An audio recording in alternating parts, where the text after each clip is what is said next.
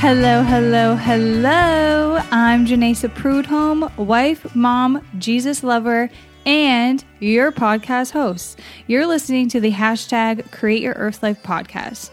This podcast has converted with me from New Age to Christian, and the goal here is to help you grow in your faith through Bible studies, testimonies, and real life experiences. So ex-New Agers, newborn Christians, mamas, entrepreneurs, and those who want to grow in their faith, you have come to the right podcast. Say a prayer, grab your drink of choice, and let's get growing.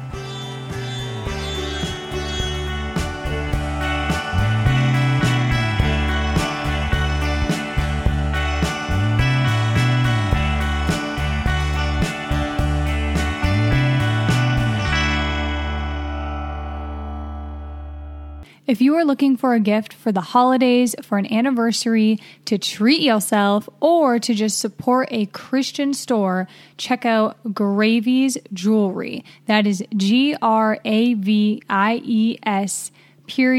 SHOP. You can find them online at that address. I love my Child of the King sterling silver ring with cubic zirconia diamonds. I wear it every single day, and it is a wonderful reminder that Jesus is King. I also love my Galaxy necklace that is made with moonstone. And my favorite part about receiving jewelry from Gravies is that every piece of jewelry comes with a verse. I have also found that the jewelry is of great quality. I have been wearing Gravies jewelry for a few months now. Gravies provides earrings, adjustable rings, bracelets, and reversible necklaces, which means you're paying the price of one for two. The most fabulous thing about Gravies is that almost all their jewelry is $30 or less. Gravies provides all faith-based jewelry. They have sales all the time. And you can use my name, Janessa, Jenasa, for 15% off your purchase. So head on over to Gravies, that's GRAVIES shop, and get something for a friend, a family member, or treat yourself. Remember that you can get 15% off with my name, Jenasa. Hi, guys. Thank you so much for listening to the hashtag Create Your Earth Life podcast. Today, we have a new guest, a new friend. His name is Pastor Mike, and he was an atheist, and now he's a pastor. So he's going to share his testimony, and I hope you guys enjoy. Go right ahead. Hey, everybody. It's so awesome to be here. Thanks for inviting me. So as you heard, I used to be an atheist at one point. And probably if you're listening right now, either you struggle with atheistic thoughts, maybe you wrestle with the idea that God doesn't exist, and maybe you know somebody, a friend or a family member, and you desperately hope that one day they'll believe in the existence of God and maybe even take a step further and accept Christ as their savior. And you're looking for some resources or you're looking for some perspective in this episode. So I want you to stick around for the entire episode because I believe there's going to be something for you. I believe in divine appointments. And so my story starts as a kid in storefront Pentecostal churches. My mom was a single mom with 5 kids, and she raised us in church. And I hated church. I hated everything about it. As a matter of fact, the kind of churches that my mother took us to were super loud. Just people worshiping and praying and speaking in tongues and scream preaching. And I've always been extremely introverted. So being in those environments was super uncomfortable for me.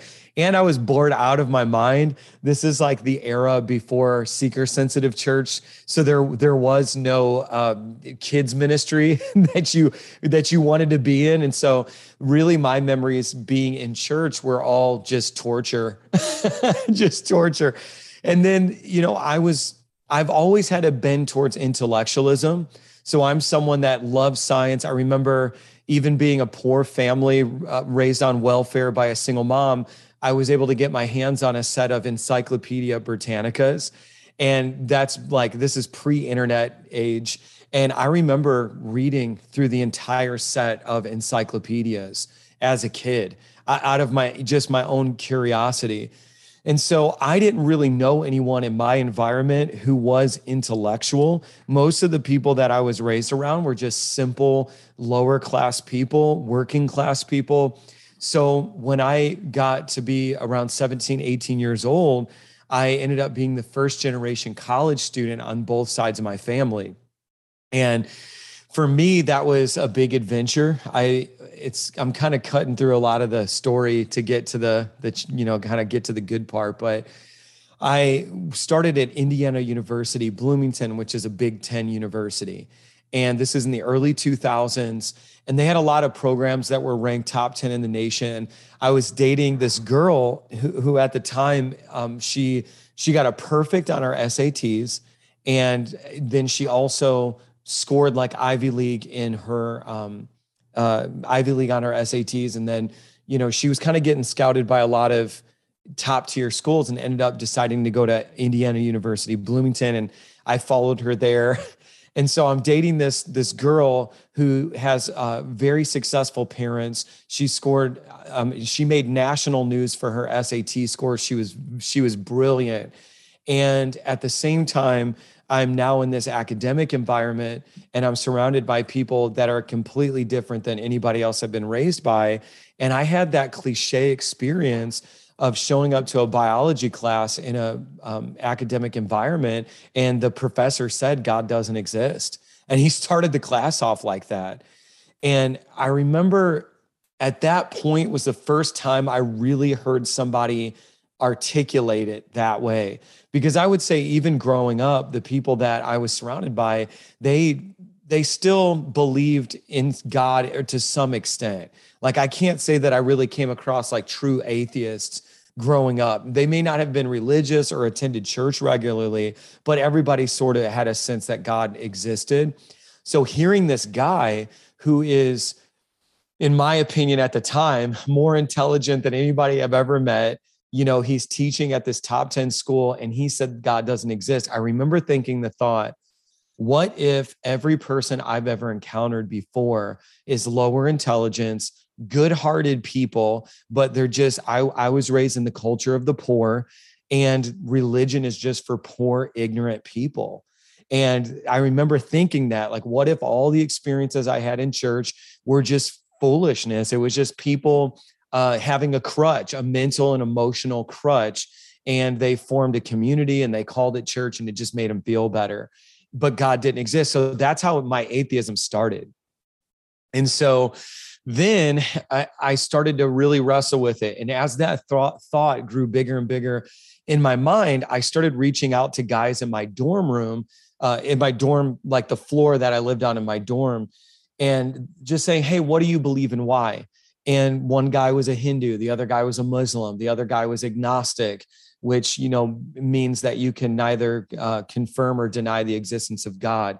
And so people started really explaining to me what they believe and why. And it was so fascinating that I said, let's get together and form a group and do this regularly. Because people were crying in these conversations. People were expressing their own doubts, their own confusion, their own reservations about their parents' religion and how they were raised. So I started this thing called Spirituality Talks. And it really was just me trying to figure out what I believed and kind of borrowing from other people's perspectives. And that it ended up growing by word of mouth so big that we ended up having to get bigger rooms and bigger spaces. And then finally the university found out. And then they approached me and they said, hey, we love what you're doing with these spirituality talks. If we trained you this coming summer throughout the entire duration of the summer, would you teach it as an electives course in the fall? And so I agreed to do that. So my junior year of college, before I even had a degree, I was teaching this elective class called spirituality. It was like a spirituality 101 type thing.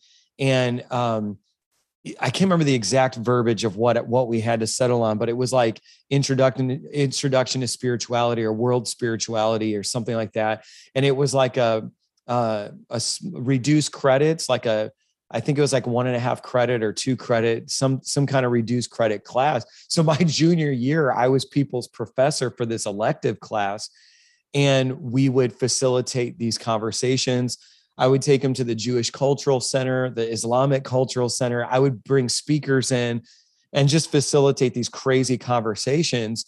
And through all of that, I went from someone who identified as a Christian to somebody who identified as an atheist, that God doesn't exist at all. So that was my story. And I'm facilitating these conversations. I have students of my own. I haven't even graduated from college yet. And then all of a sudden, that same year, I decided to move out of my dorm and into a house on campus.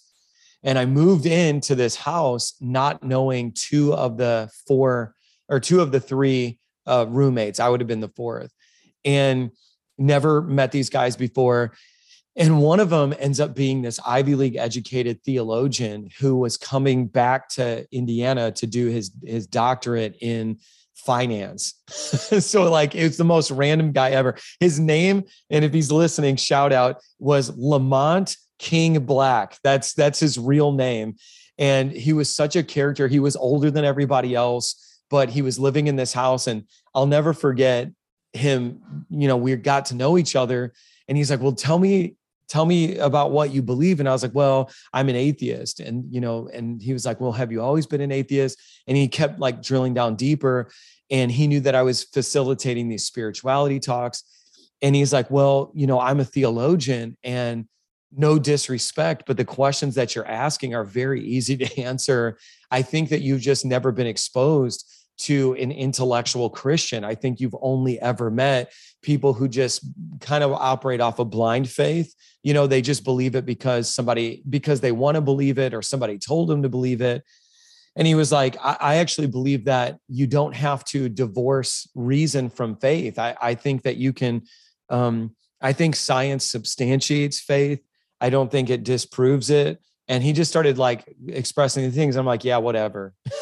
And so over the course of that year, over many, many conversations, he kept just really dismantling a lot of things that I wrongly believed. And one of the big breakthrough moments I had was he introduced me to this astrophysicist named Dr. Hugh Ross. And at the time, Dr. Hugh Ross was making waves. This was like the early 2000s, because astrophysics can actually look at the universe from the perspective of outer space. And he was basically, Dr. Hugh Ross, who was also an atheist, came into faith as a Christian because he said that the Genesis account of creation corroborates what modern astrophysicists are discovering as they look at the universe. And so like modern astrophysics are proving the Genesis account of creation. And so that to me was mind blowing, because I'm like, wow, and at the time there were hundreds of scientists who were giving their lives to Christ, because if you believe in the Genesis account of creation, then it makes you wonder whether the rest of the Bible is true as well. And they were going on this journey and actually discovering Christ as Savior as a result of astrophysics, which was crazy. And so I was like having all those conversations and just really going on this crazy intellectual and emotional journey, a spiritual journey. And I really came to a moment of surrender, because Lamont King Black, my roommate in this house in Bloomington, Indiana, just kept bringing me back to a place of being able to reasonably and rationally justify faith in Christ, which I just didn't know exist. And so I think I was raised in an environment of emotionalism through Pentecostalism. And so I just assumed that religion was only emotional. And I didn't realize that that there was freedom available to me in my mind, that it was an intellectual, that God gave me my intellect and my intellectual facilities, and it was a gift, and that free will was a gift as well. And so I used that free will that year to really surrender. And I'll never forget, like Lamont leading me in prayer as I was really like rededicating my life to Christ. And I remember just crying, and only thing I could say was my mom was right. I kept saying my mom was right. Now, my mom didn't know why she was right. And I think that's the interesting thing about being a Christian, is that she didn't understand astrophysics. She didn't understand philosophy. She didn't understand church history, Greek, Hebrew, Aramaic, authorial intent, historic context. She didn't understand that. But she got a revelation of who God was through the Holy Spirit directly. And I know the scriptures say that the Holy Spirit will teach you all things. And so it was like funny because I arrived to the same conclusion as my mom through a different path. And I think that for anybody who's listening right now, I would just encourage you, like what it means to be a believer is not just blind faith. I think it's a convergence of every single part of your being coming together in complete and surrender to God. And I believe that the Holy Spirit will teach you all things, will lead you into all truth. And for me, I kept thinking about that scripture that said, ask and, ask, seek, and knock. So it's like, seek and you will find, knock and the door will be open unto you. And the one thing that I did right through my atheism is I never stopped seeking, I never stopped asking, and I never stopped knocking. And that's the true hallmark of intelligence and intellectualism. If there's all these people who are like, I'm an atheist. I'm like, well, how do you know? Show me the books that you've read. And unfortunately, now that we're 20 to 25 years removed from the story I just told, most people's atheism is based on YouTube videos that they watched that were produced by some guy who lives in his mom's basement.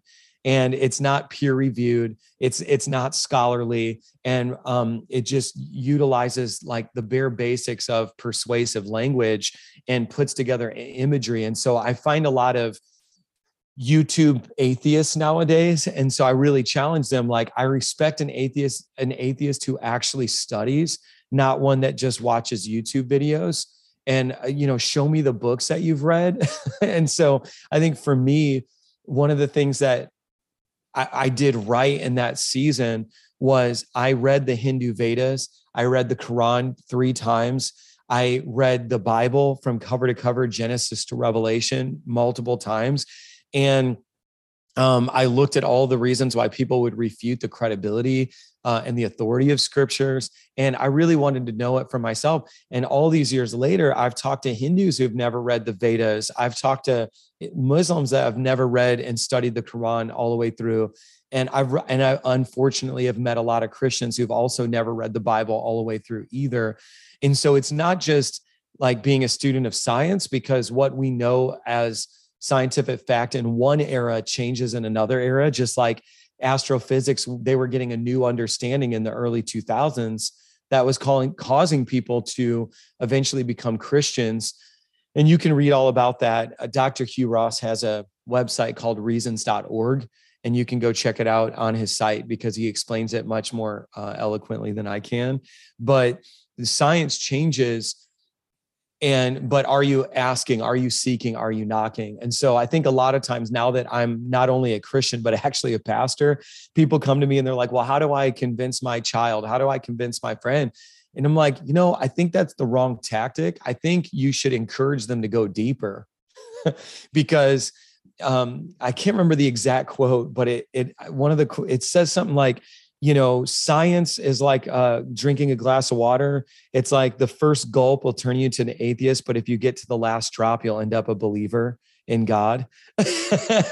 And so it's like, for me, I usually encourage, I almost like when someone's like, I'm an atheist, I'm like, okay, let's go deeper. Like, what are you reading right now? Like, how did you form that opinion? And just help them understand how intellectually lazy they are. Because I think that the challenge to most of them is, you can get into realms where it's like Albert Einstein. Albert Einstein had a belief in a distant God, more of like a watchmaker. It's like he created everything, set it in motion, and then stepped back. But he still had some sort of esoteric connection to the idea of God's existence, And so it's like usually the higher IQ you are, the more willing you are to embrace ambiguity and the unknown, and you can call it the supernatural or whatever. But I think when people are just hardlined atheists, I think Plato said that atheism is a disease of the soul before it ever becomes an misunderstanding of the mind. And so most of the people that I've met who claim atheism, are usually just anti-church or anti-Christians. They're not necessarily like, not nowadays. I guess the people I encounter who are like, yeah, I'm an atheist, it's more of them being anti-church or anti-religious people. And so that quote by Plato, it's a disease. Atheism is a disease of your soul before it becomes a misunderstanding of your mind. Mainly people are not wrestling with, quantum physics. They're wrestling with church hurt. They're wrestling with what they perceive as like bigoted, judgmental Christians, and they're anti those kinds of people. And so I would just encourage you, like, the more you try to shove Jesus down people's throat, the less they want it. I like Jesus' invitation. He said, taste and see, but he didn't say like, pour it down their throat. And so it's like, and so, taste and see that he's good. But if you can't get somebody to taste it, it's like, if you pour it down their throat and they don't like the taste of it, they're going to hate it more because now it was forced on them. But then if they try it themselves and they like what they taste, they might even embrace it because they're embracing their own choice. And so I just tell people, hey, I'm provoking you to taste. I'm provoking you to try, but you've got to taste and then see if it's good. And so I don't really try to make people into Christians. I don't try to change people's minds. I actually don't think I have the power to do that. I think cult leaders do that kind of stuff, like cult leaders love to change people's mind. They love to brainwash people. Jesus was the opposite of a cult leader. He just gave an invitation. As a matter of fact, like Jesus in a lot of ways was very different than most pastors because he wasn't trying to grow his ministry. Matter of fact, you get like a couple of instances where Jesus intentionally tried to shrink it. And you just don't see pastors like that. Remember, Jesus brought them in on signs, miracles, wonders, healings, all these things. But then there came a point where he deepened it and said, okay, now to go to the next level, you've got to understand that you're going to have to drink my blood and eat my flesh. And obviously he was talking metaphorically, but he knew he knew he was saying a hard thing. And it said that many people left Jesus and they said, this guy's crazy. Like, how could we do this? But he was intentionally thinning him out. And I think some of us are so obsessed with the idea of everyone thinking like us and everyone agreeing with us that we end up going more into the realm of manipulation than we do the miraculous. And so Jesus was like, hey, taste and see. And then he would say hard things like, and for me, it's like, last thing I'll say towards all this is, really to become a Christian, you've got to believe that the Holy Spirit overshadowed a teenager named Mary. She conceived a child, which is absolutely crazy. And then that child was tempted in every way as that child grew into a man who we know as Jesus, and then died a Roman crucifixion, which is a common punishment for criminals of the day. And then 3 days later, triumphantly came back to life and was seen by hundreds of people over the course of 40 days. And that's crazy. Like to believe all of that. I mean, it's crazy. And so, people are like, I don't want my kid to be an atheist. It's like, listen, there's going to be a moment where your kid has to operate in some realm of faith. And so if it's only intellectual, if it's only emotional, there's got to be a spiritual component. And that part is reserved only for the Holy Spirit. And so it's like, you can't do the Holy Spirit's job. You can facilitate great conversations. You can encourage them to go a little bit deeper in their studies. You can have some emotional experiences, which I do think have merit. I think God gave us emotions, but you can't ever replace the work of the Holy Spirit. And so I think there comes that point where you just trust. And God had me on a collision course with destiny. I didn't know that out of I think at the time, 30,000 student campus, that I was going to move into a home with a theologian. Like, there's no way I could have known that. But I believe that God had me on a collision course with destiny. There's a high likelihood that somebody's listening to this right now, realizing that you are having one of those destiny encounters right now. And it's just, what I love about Christianity is after 2,000 years, it has withstood intellectual attacks. It's withstood war. It's withstood governments, and kings and kingdoms all pass away. But Christ still reigns triumphant. And to me, it's just he's still healing people. He's still delivering people. The supernatural is still very much happening in the lives of believers all around the world. And I'm just so grateful for my story and my testimony happening the way it did, because what happened was I had the foundation of a childhood where even though I hated church, there were seeds that were being sown. And so to all of my deconstructing church hurt friends listening right now, you can't throw the baby out with the bathwater. The truth is still the truth. Even though that pastor sinned, even though that church was operating in some degree of error, it doesn't make 100% of what happened wrong. And so you've got to pay attention and say, yeah, sometimes the weeds grow right next to the flowers, but you pluck out the weeds, you don't pluck out the flowers too. And I think that I look back at my childhood and say, man, I learned a lot, and God was doing something very significant in my life. And I had to tend my own garden, the garden of my soul, the garden of my intellect.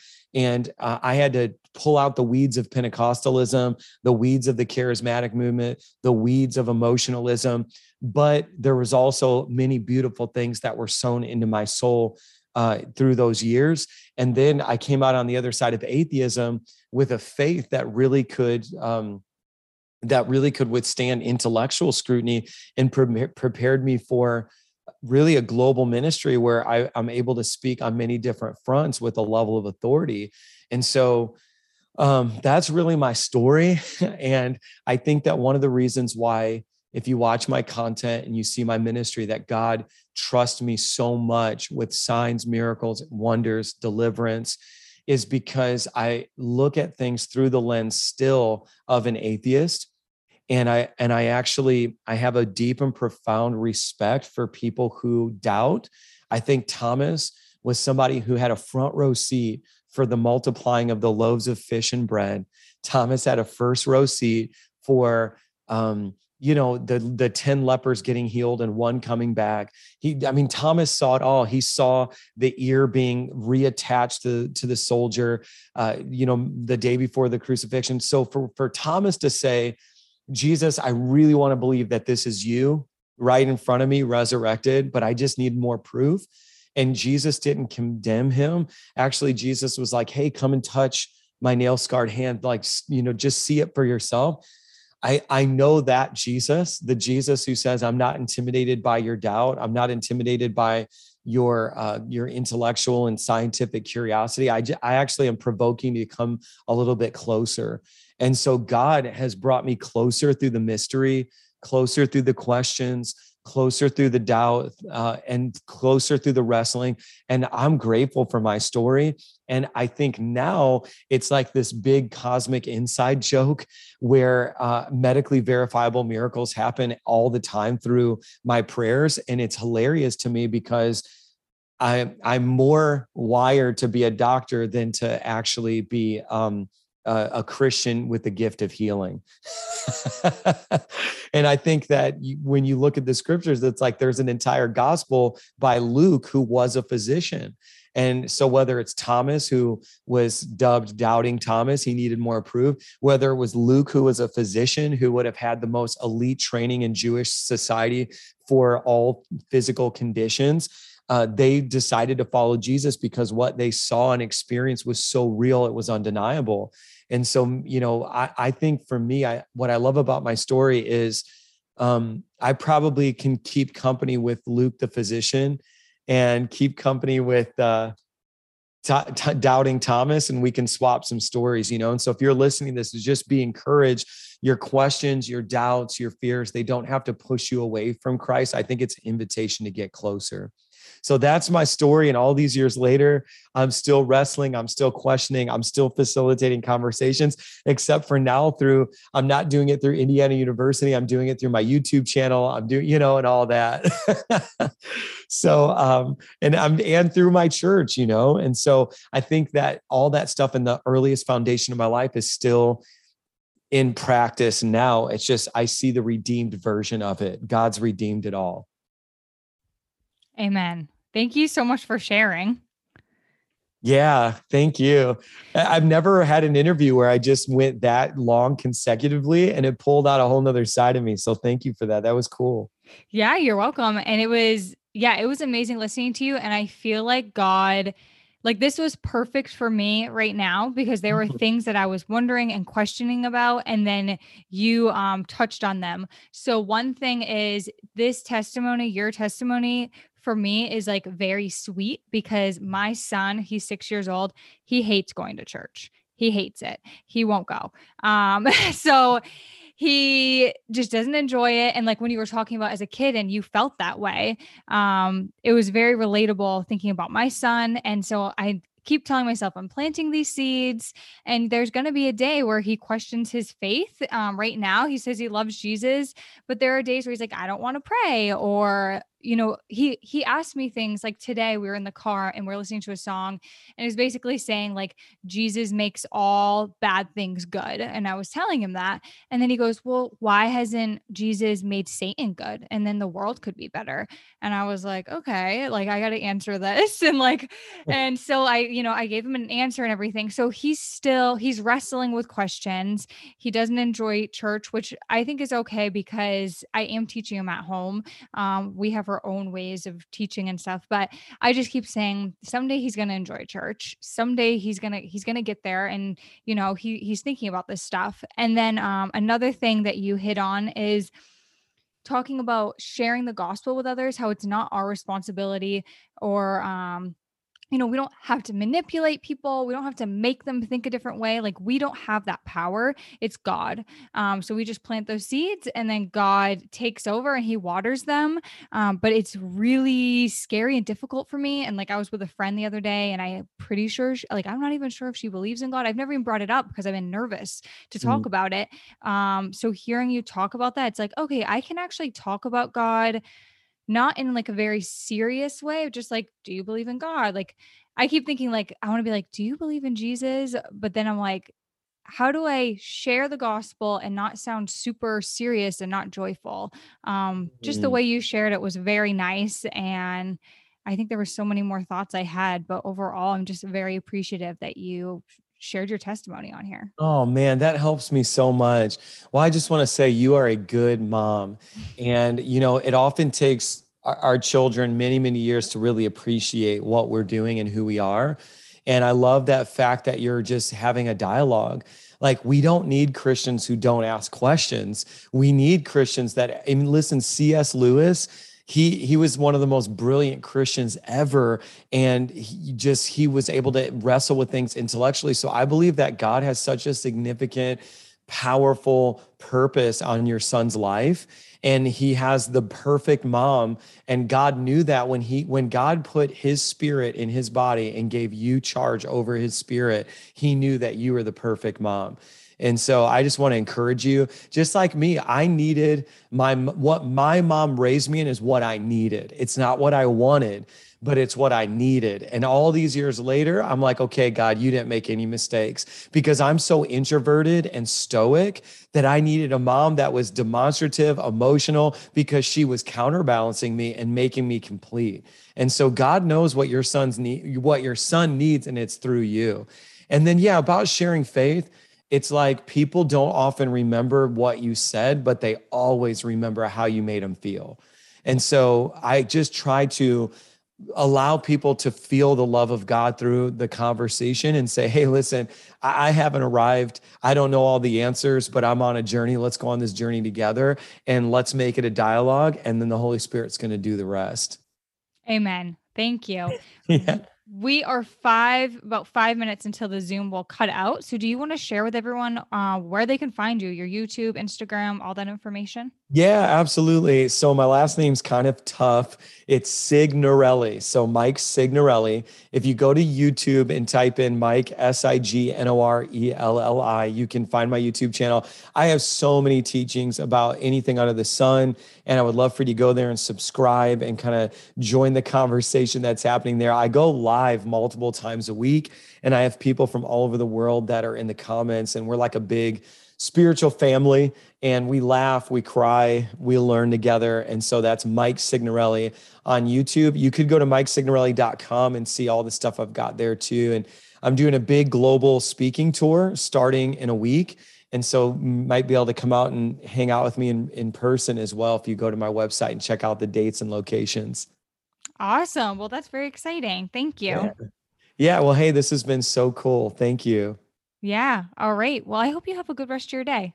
Yeah, you too. Thank Okay. you. Bye. I'll keep in touch. All right. Yep. Bye.